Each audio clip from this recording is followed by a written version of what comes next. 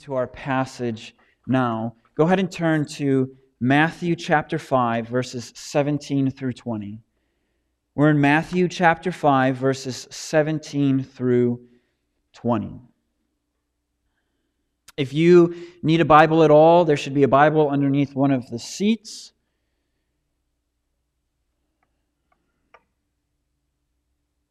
Matthew chapter 5, verses 17 through 20. I'm going to read this for us, and then I'd like to pray.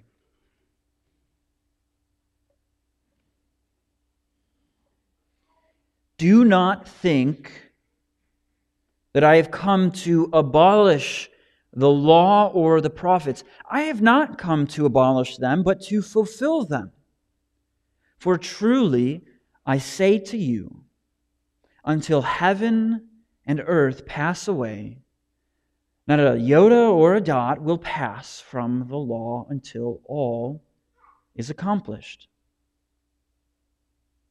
Therefore, whoever relaxes one of the least of these commandments and teaches others to do the same will be called least in the kingdom of heaven. But whoever does them and teaches them will be called great in the kingdom of heaven. For I tell you, unless your righteousness exceeds that of the scribes and Pharisees, you will never enter the kingdom of heaven. Let me pray for us. Father, we ask for your blessing this morning of understanding what Jesus is teaching here. We thank you for your word of God, which is sharper than any two-edged sword. And so I ask this morning that your Spirit would be so incredibly present and active in us. That it would pierce our hearts, that if we need to be pierced for encouragement's sake, that it would pierce us. If we need to be pierced for conviction's sake, it would pierce us. If we need to be pierced to see and hear for the very first time, that you would be gracious enough to allow that to happen. And so we pray this in your Son Jesus' name. Amen.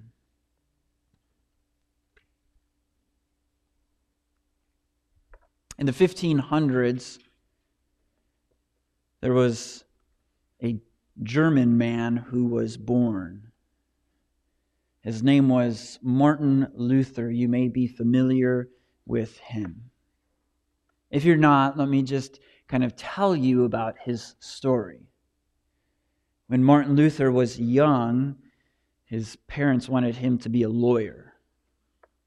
Through situations and events, he found himself in the middle of a rainstorm, and he took shelter, and there was lightning and thunder, supposedly like no one's business. And I say that because it got to the point where Martin Luther made this vow to God, if you save me, I will dedicate myself to you. And so through this lightning storm, he was saved, and he ended up becoming a monk and a priest. Martin Luther had a very sensitive conscience and took living according to the oath and the order serious. He took it so serious that it got to a point that the overseer of the house, the father of the house, instructed him, Martin, don't come back to confess sin to me until you have something actually worth confessing. Martin Luther took living according to the law or working on his salvation so serious that the person in charge of the house told him, do something that's worth repenting of. If you don't have something, don't come. Martin Luther would go on to read and teach on the book of Galatians and start to understand that it wasn't his works that saved him. It wasn't as if his works put salvation points up in a bank in heaven where one day when he died, he could go before God, open up the vault and say, here are all of my salvation points that I've saved and put away. He started to understand that it was through grace alone that one was saved, and that he was justified not by his own righteousness, but by the righteousness or right standing of another. And we see clearly who this other person is today as Jesus tells us in this passage, I have not come to abolish the law, but to fulfill it. And then he even goes to emphasize it further for us by saying that not one aspect of the law would pass away until all of it was accomplished. But in case his listeners might think that that means that we can just go ahead and do whatever we want to now, he adds the seriousness of saying, don't relax in doing the law or teaching the law. Instead, keep it and do it. But let me just give you one last piece of advice, that unless your righteousness exceeds that of the Pharisees and scribes, you will not enter the kingdom of heaven. What we're being taught this morning and what Jesus is going to be unfolding for us as we continue to read on through the Sermon on the Mount is this truth, is that because we couldn't fulfill the law, Jesus came to fulfill the law. Let me say that again. Because we could not fulfill the law, Jesus has come to fulfill the law. We're going to see this in two ways this morning, verses 17 through 18. We're going to see how Christ is the fulfillment of the law. And then what we will see in verses 19 through 20 is that we are now called to do and teach the law. Because Christ has fulfilled the law, we now obey and teach the law. So, let's go ahead and start. Do not think that I've come to abolish the law or the prophets. Here right away, Jesus is trying to get rid of any type of misconception about who He is and what He has come to do. It was very common that when somebody came professing that they were the Messiah, what they would do is they would start to change certain aspects of the law. They would start to say, follow me, the person, because I have it right.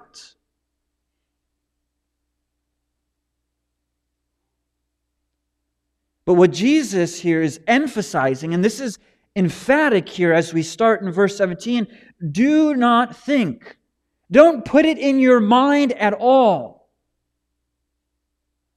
This isn't what I've come to do. You know how sometimes when you're communicating with somebody and you want to be as clear as possible, you start out communicating with them saying, this is not what I'm saying. Just so that way you're aware right off the bat, I am not saying this at all. And this is what Jesus is trying to confront. Do not think. Don't put it into your mind. This isn't something to entertain at all. I have not come to abolish the law. I haven't come to set up something else. Instead, I have come to fulfill. But what? What has Jesus not come to abolish? Well, He says the law or the prophets. This could simply mean for us the Old Testament. The Old Testament is broken up like this, and when we read in the New Testament, it's often referred to this as the law and the prophets. The law simply is the first 5 books of the Old Testament. So Genesis all the way to Deuteronomy and everything in between. And the prophets is everything that comes after it. The law unpacked or told us how to live to glorify God, and the prophets showed us that and called Israel back into alignment of that. And so Jesus here is saying, Don't think this. Don't think that I've come to abolish the Old Testament. Don't think that I've come to crumple up the Old Testament and throw it away into the wastebasket. That's not what I've come to do at all. How quickly do we sometimes do this? We see right here at Jesus' sermon that he is making an important distinction for the disciples. He's making this important revelation for us that the Old Testament is important. And how often we as Christians, that when we come to God's Word, we plant ourselves in the New Testament, never taking the Old Testament serious. Thinking that it's irrelevant, it's long ago, it doesn't have anything profitable for me. And yet Jesus tells us, I haven't come to abolish, throw away, get rid of the Old Testament. Instead, I have come to fulfill them. He gives us right here the true meaning of the law and the prophets. That He is the fulfillment of them. If Jesus were to just do away with or throw away the law and the prophets, then He would not be able to fulfill them. And so He doesn't abolish them. He fulfills them. What He is saying is that in the Old Testament, every aspect of it, from the law to the prophets, points to me. I am the good shepherd. I am the king whose kingdom will be established forever. I am the offspring from Abraham that would be a blessing to the nations. I am the promised offspring that would crush the serpent's head. All the way back in Genesis 3. Jesus has come to be the fulfillment of the law and the prophets. We get a better picture of this at the end of Luke as he's walking with a few of the disciples on the Emmaus Road. It's when He had risen again and the disciples didn't recognize Him, and He spent time with them, telling them and teaching them how everything had pointed to that very moment. His death, burial, and resurrection.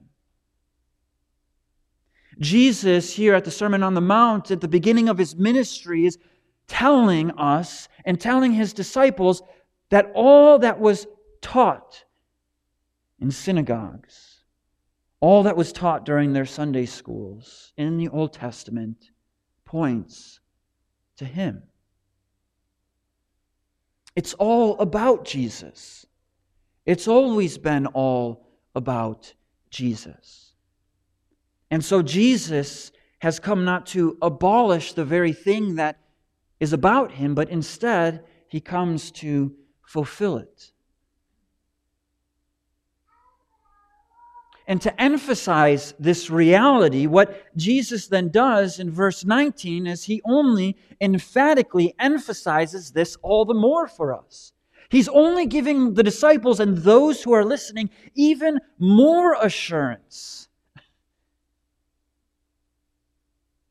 As He says, for truly, those two words should lift our souls. Jesus is saying, this is the truth. I say to you, until heaven and earth pass away, not a iota, not a dot will pass away from the law. This is the smallest letter of the day that could have been written down. And a dot was used as a breathing mark. In the original Greek and Hebrew, there were no punctuation marks, but there were what's called breathing marks. So here, this might be helpful. I have an older sister whose name is Zoe. A very common way to spell Zoe is Z-O-E-Y. But instead of my parents spelling it Z-O-E-Y, they spelt it Z-O-E ... above the E. It draws the E out. And there were these breathing marks above letters in the written time that Jesus is preaching and teaching. And so he's saying the smallest letter of the alphabet and the smallest dot will not pass away until the stars are no more and the heavens are no more and the new heavens and the new earth are here. Not the smallest letter or the smallest dot will be erased. It won't be backspaced and forgotten forever until all is accomplished. Nothing from the law will be abolished.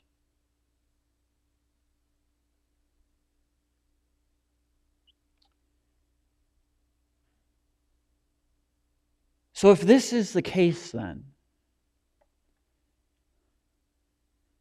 you may have heard this. I know I've heard this. Why do we then pick and choose which part of the law to follow? Why don't we get stoned when we don't show up for the Sunday service or take Sabbath serious? Why does it seem like the church only follows the Ten Commandments and not the rest of the law? If Jesus hasn't come to abolish the law, then surely we need to not be eating bacon anymore, and that would be pretty disappointing, and I don't know if I'd be able to convince Haddon of that.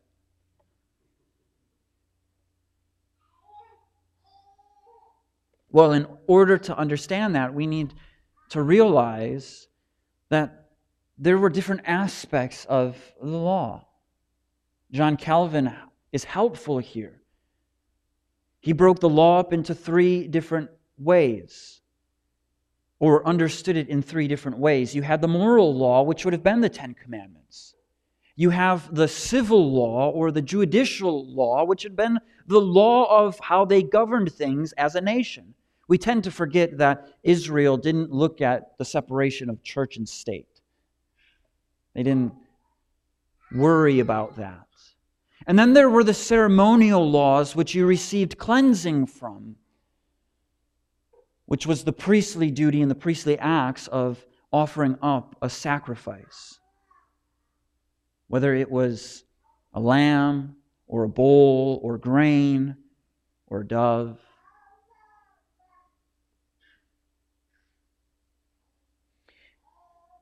So we sometimes forget that those, what we don't realize is that those so intricately were interwoven with one another, as Israel was its own nation. They had their own way of governing. And so why does the church focus on some or obey some and not others? Well, the church is not a nation. The church is the body of Christ, which Christ has come to fulfill. And He has fulfilled. He's fulfilled this through His life, through His perfect obedience of the fulfillment of the law, through His death on the cross of being a sacrifice for our sins. We now enter into this covenant relationship with Him when we are baptized or cleansed with Him in His death and raised into newness of life. We receive then the righteousness that He has accomplished for us on our behalf. And so Christ has come to fulfill the law for us. And because He's fulfilled the law for us, we may not observe the ceremonial or the judicial, but we do still observe the 10 Commandments, as these are written on our heart. And this is why then, as we move on to verse 19, Jesus says, therefore, what is the therefore? Well, because I haven't come to abolish the law, but to fulfill the law, therefore, whoever relaxes, whoever takes it easy, whoever relaxes one of the least of these commandments and teaches others to do the same will be called the least. In a different way, how we could say this, whoever looks at the least of these commandments and says, I don't need to do that one. or this one isn't really as important as the other ones, and relaxes it in their own doing and their own teaching, will be considered least in the kingdom of heaven. And how quickly, as sinful human beings, do we still struggle with this? We justify what commandments to follow based on our preferences and what comes most natural to us.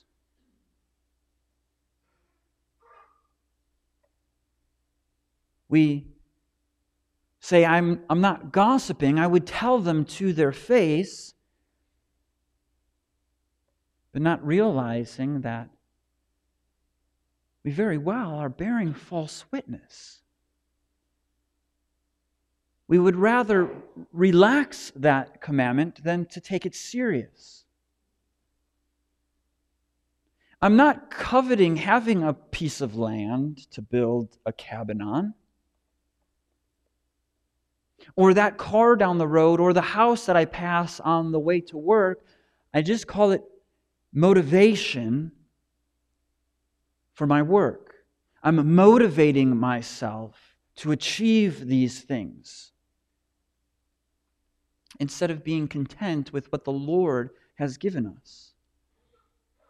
I'm not actually acting on these desires to commit adultery.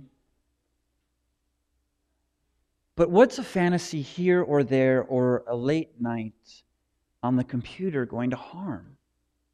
It won't harm anybody. I'm just a very passionate person. I'm just telling the truth, and the truth is spoken in love when in reality it's anger. And so we look at the law and we relax things. We take it light. And we do it in our own lives, and then we teach it to others. And Jesus says it is those who will be least in the kingdom then, whoever takes the commandments and relaxes them. But on the flip side, he gives us a positive, and he tells us, but whoever does them and teaches them will be called great in the kingdom of heaven.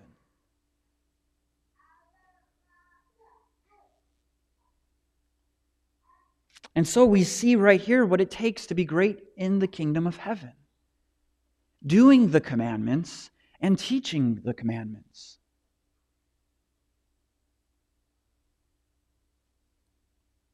I don't know if what you're thinking right now is, how in the world is this possible? I could hardly do the thing that I like doing well. I could hardly love my kids this week, and I do love them. I want to be content with what the Lord has given me, but it's hard to do that. And now Jesus is setting up this expectation for me to do the commandments and to teach the commandments, and that's how I'll be great in the kingdom of heaven. But not only that, it seems as if Jesus adds injury to insult by telling us then, for I tell you, unless your righteousness exceeds that of the scribes and the Pharisees, you will never enter the kingdom of heaven. And this, we say, doesn't sound like the message of Jesus, does it? It almost seems like he's lifting the Pharisees up on a pedestal, saying, look at how well they observe the law. Which he actually is. He is saying, look at how well they observe this. Unless your righteousness exceeds, unless it outpaces, unless you're able to catch up with them on the track and lap them, you will not enter into the kingdom of heaven. And we go, Jesus, this doesn't sound like your message. And there are a few things that Jesus is setting up here for us.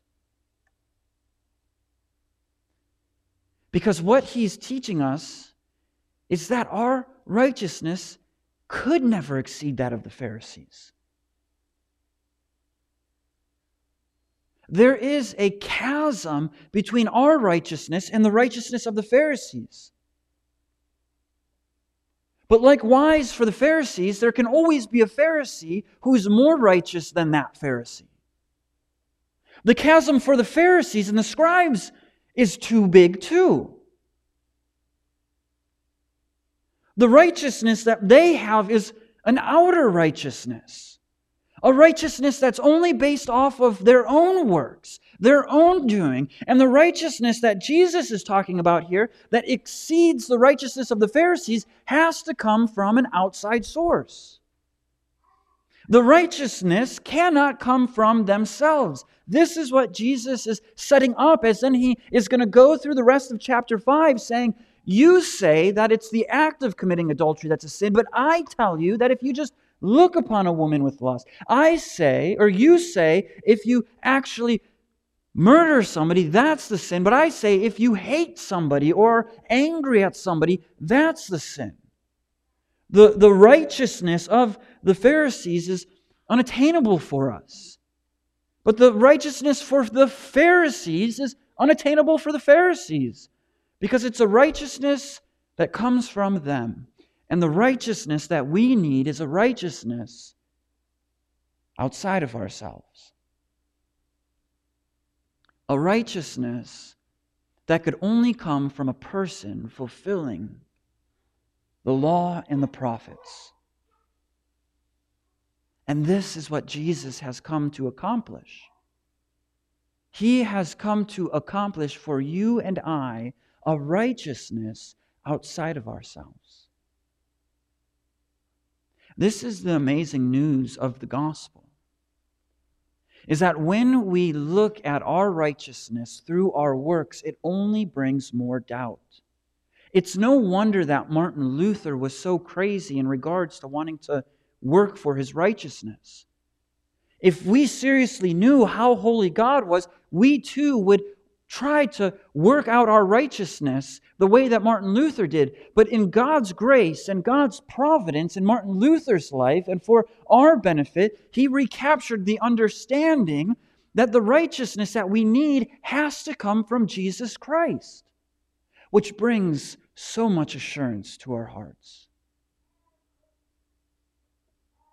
That as much as I try to do, and I try to do, and I try to do, it's not enough. But there is one who has done enough. There is one who has died for our sins on the cross. And when we repent and trust in Him, all of the sin that is in us gets transferred over to Him, and He transfers us His righteousness. And so no longer are we seen as enemies, but because of being clothed in the righteousness of Christ, we are seen as daughters and sons. So then why obey the law at all? If Christ has fulfilled the law, and we receive His righteousness on belief in Him, why not continue then just to do whatever we want and rely on His righteousness? Why don't I just keep on sinning? Because there's something that takes place when we receive this righteousness, this inward righteousness. It's that we no longer obey God out of duty. Because we have received this righteousness, there is a desire that has been birthed from love to obey what Jesus has commanded us. This is what Jesus explains to His disciples in the Gospel according to John. If you love God, you will obey Him. And because we have received such a great love, why would we not then want to try to keep the commandments as well as we possibly can? Why would we not want to teach the commandments as well as we possibly can?